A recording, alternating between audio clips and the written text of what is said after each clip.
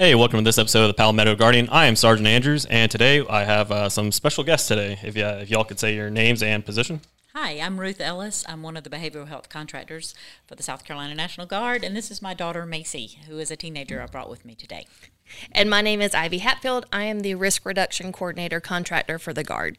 And today we're going to be talking about Red Ribbon Week. And having Service Member Family Care over here, they're being the subject matter experts about their programs and all of that, how we want to start this off? All right, so first off, we can talk a little bit about what Red Ribbon Week actually is. I'm pretty sure everybody that's grown up and gone through school since the 80s is familiar with it. It is the largest and longest running drug prevention campaign in the United States. It was actually started in 1985 after a DEA agent was killed in the line of duty, and his family and his community in California came together and said, hey, we really need to raise awareness on the dangers of drug usage and the impact it's having on our community. Mm-hmm. And so since 1985, it's been going on. It was sponsored in 1987 by the National Family Partnership Foundation. And so it's implemented in schools across the country. I'm sure everybody with elementary school age kids next week will see their kids have a whole list of Silly Sock Day or something to help raise awareness about drugs and what we as community members and family members can do to keep our kids drug-free and healthy. Okay. I think that's great. I mean, that's one of the things that we talk about with behavioral health is that communication, that ongoing family communication, that teaching your child and an awareness in the school certainly help there. Now, what programs does Service Member Family Care offer for related to Red Ribbon Week? So obviously we have the substance abuse program. Typically we work with service members and families actually in the Guard.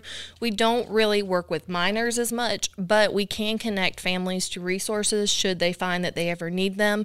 And mainly we just like to put out information about, hey, drugs are in our community. I think there's still kind of a stigmatized approach that we don't want to talk about drugs. We don't want to bring it up that it's out there. Mm-hmm. And they are very much out there, and our kids are being exposed to them through social media, whatever avenue they can find. And so you do need to come to the table and have a conversation about it. Obviously one that's age appropriate, but sit down and have that honest conversation with your kids because they know more than we may realize.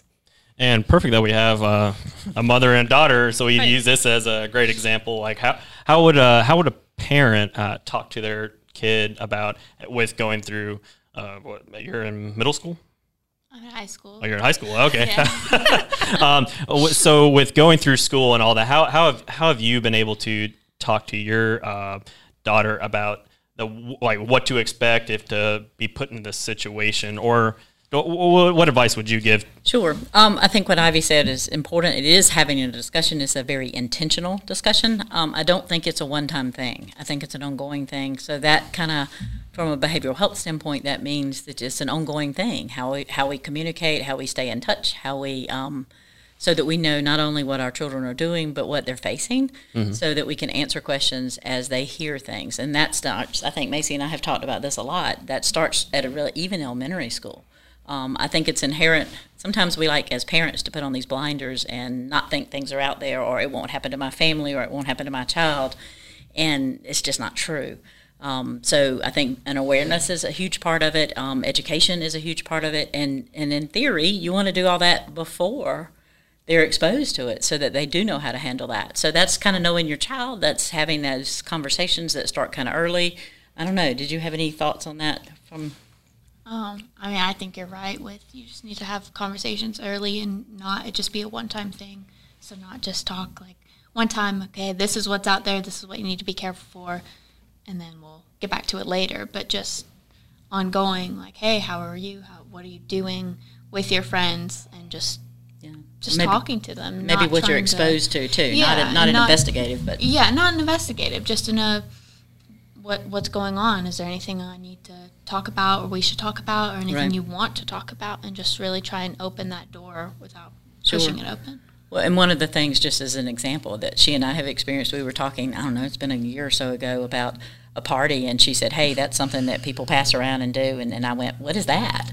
I didn't know. So we started talking about that, and it kind of opened up a door of a new thing. I'm a minute old, so I didn't know, and it was a new thing. Mm-hmm. So it was helpful for her to give me that information too, so that I could kind of see what she is being exposed to and how kids today were using and doing. And the why is the important part for me for behavioral health in the big picture.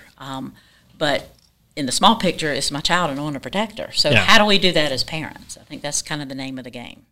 That's a great example. Well, for being in high school, what are things that you see that did like the peer pressure and all that? Was it really a high school thing, or is it like a middle school thing? With peer pressure, it was more middle school on like how to dress, how to act, how to talk, like what phone you had or what, like this kind of like more material what you had. And in high school, I feel like it's really not, because in high school it's all about being independent and your own person.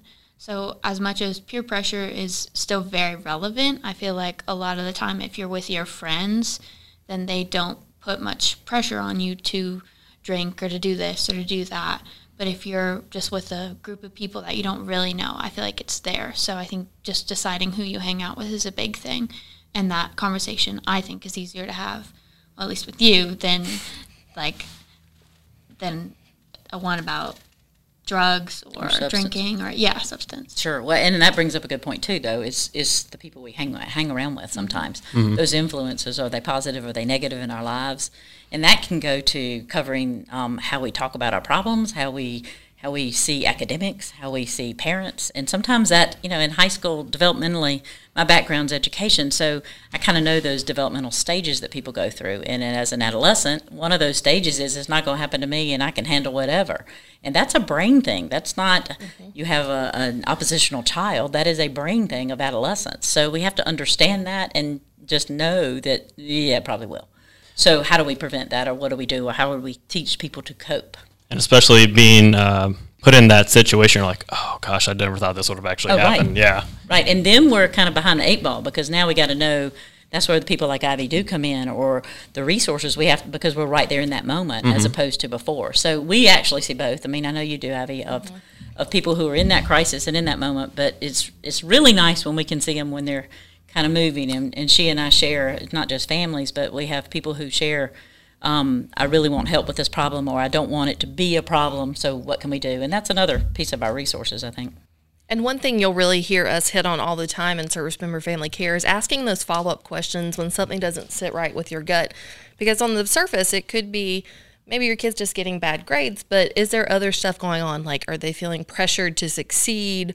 How are they coping with that? And then also, one thing we try to do with our service members is we try to educate them on what's out there, because a lot of us have been out of high school for just a little bit now, and drugs have changed. They have evolved. The lingo and the terminology is completely different. So just being familiar with what's going on in the world, and when you hear your kids talk about something, go, maybe that's something I should follow up on. Like, what exactly is that? What exactly are y'all doing? Or the trends and stuff like that. Exactly. Sure. I also think noticing. I think so often right now what I see with families is we're all so busy and we all have our activities, so we're not really paying attention when there are changes, or when coping is maybe a slightly different thing, or when friend groups change, or when habits change, sleep habits, or appetite disturbances. I mean, those are things that I'm looking for with behavioral health to kind of be indicative of, hey, there's a problem here. Oftentimes, I don't know if I'm getting ahead of myself here, but oftentimes we see in behavioral health that the substance use and or abuse is more of a self-medication. So it's a way to treat other issues for the individual. And so that kind of brings a whole different thing. Well, and two, being an adolescent these days is completely different than we were going through school, because when I was in high school, there was no social media. If somebody was going to post a picture of you, they still had to take it to CVS to get developed. Like, it wasn't instantaneous. Things are instantaneous now. And so kids are really feeling that pressure to cope and to deal. And so like Ruth said, it's being aware of the sleeping habits that change. Maybe things are stressing them out. I have worked with a number of service members who struggle with Adderall issues because they got on it when they were in high school, trying to keep up with that performance level and keep up with their peers and really be top notch, and then it rolled into an abuse issue. And especially there's a thing with, like you said, with social media, like movies, TV shows and all that, where it's glamorized in this great way, but then like if you're to do another panel where it's like the actual reality, it's going to look pretty dark and grim. Yeah, there is this definite, or at least in my opinion, there's a very big glamorization of drug and alcohol usage. The media kind of portrays it one way, like everything is sunshine and rainbows and it's going to be great. And in actuality, every person is different. Every person is going to handle that substance different. And it's not always going to be sunshines and rainbows. And that substance use can it can trigger other mental health issues down the line. So it can essentially open a whole can of worms. Mm-hmm. Now, so we're getting into that. And what programs does Service Member Family Care have to provide? Can we can list this in the description, but what programs does Service Member Family Care have to provide for soldiers or federal employees? You want to go first? No, go ahead, I'll follow you. Well, so substance abuse program, we obviously can refer anyone to any sort of facility they're interested in. Mm-hmm. Maybe you're just interested in learning more about education. You don't think you have a full-on abuse issue, but you think you could benefit from education. We can connect you to community-based providers, or maybe the person has kind of reached that point where it is an abuse issue and they need help. We can definitely get them connected to the appropriate level of care. Or maybe if you're starting to notice those trends rolling around in your family, your kids aren't sleeping, they're acting out, at that point we would come alongside Ruth and her team and say, hey, these are the professionals you can talk to now before this becomes a massive issue. Now, with the behavioral health professionals, where can we get a hold of your information, contacts, and everything like that service members out there, federal employees, that they can get a hold of and get access to and say, hey, I've got an issue. Thank you for putting this information out on the podcast, but hey, this kind of sparked up an idea, like maybe I just need to talk to somebody, say this is Sure. this is at the point where I need to talk to somebody. Sure, and there are a lot of ways. I'm glad you asked that, because there are a lot of ways to do that. We have an 800 number that's a behavioral health care line. It actually is activated and monitored by the 7 behavioral health specialists for this state. And so there are always 2 of us on call. So that's one way, is you can call 1-800-681-2558. That is a line that is operated 24 hours a day, 7 days a week, 365 days a year by 2 people. So we rotate that call, but that is a place where they can call and say, hey, I really need some help. Usually you'll have to leave a message, because we're trying to be HIPAA compliant there too. So they'll leave a message and they should get a call back within 5 to 10 minutes. And then we can start that process. The way the behavioral health program works, so that the 800 number is one way. Another way is to call people like Ivy, or call a resource that you've heard. And so there are lots of Service Member Family Care resources. We all work together. The difference in the behavioral health, it is a confidential program. We're all licensed mental health professionals.